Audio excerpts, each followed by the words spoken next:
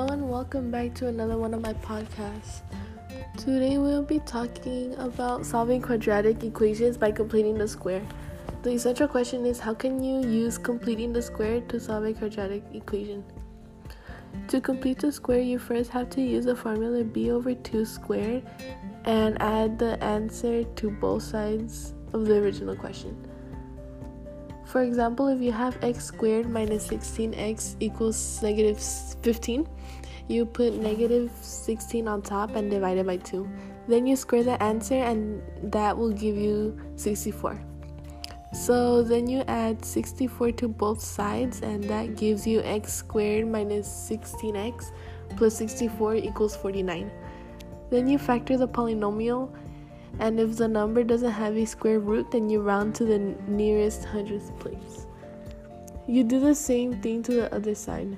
Then you do the two equations, one that where the answer is positive and one where the answer is negative. Then you solve it, and whatever you get as the answer will be your x.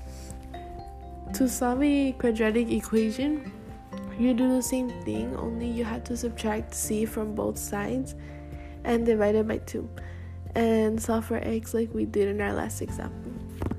This is all for today's podcast, and thank you for listening.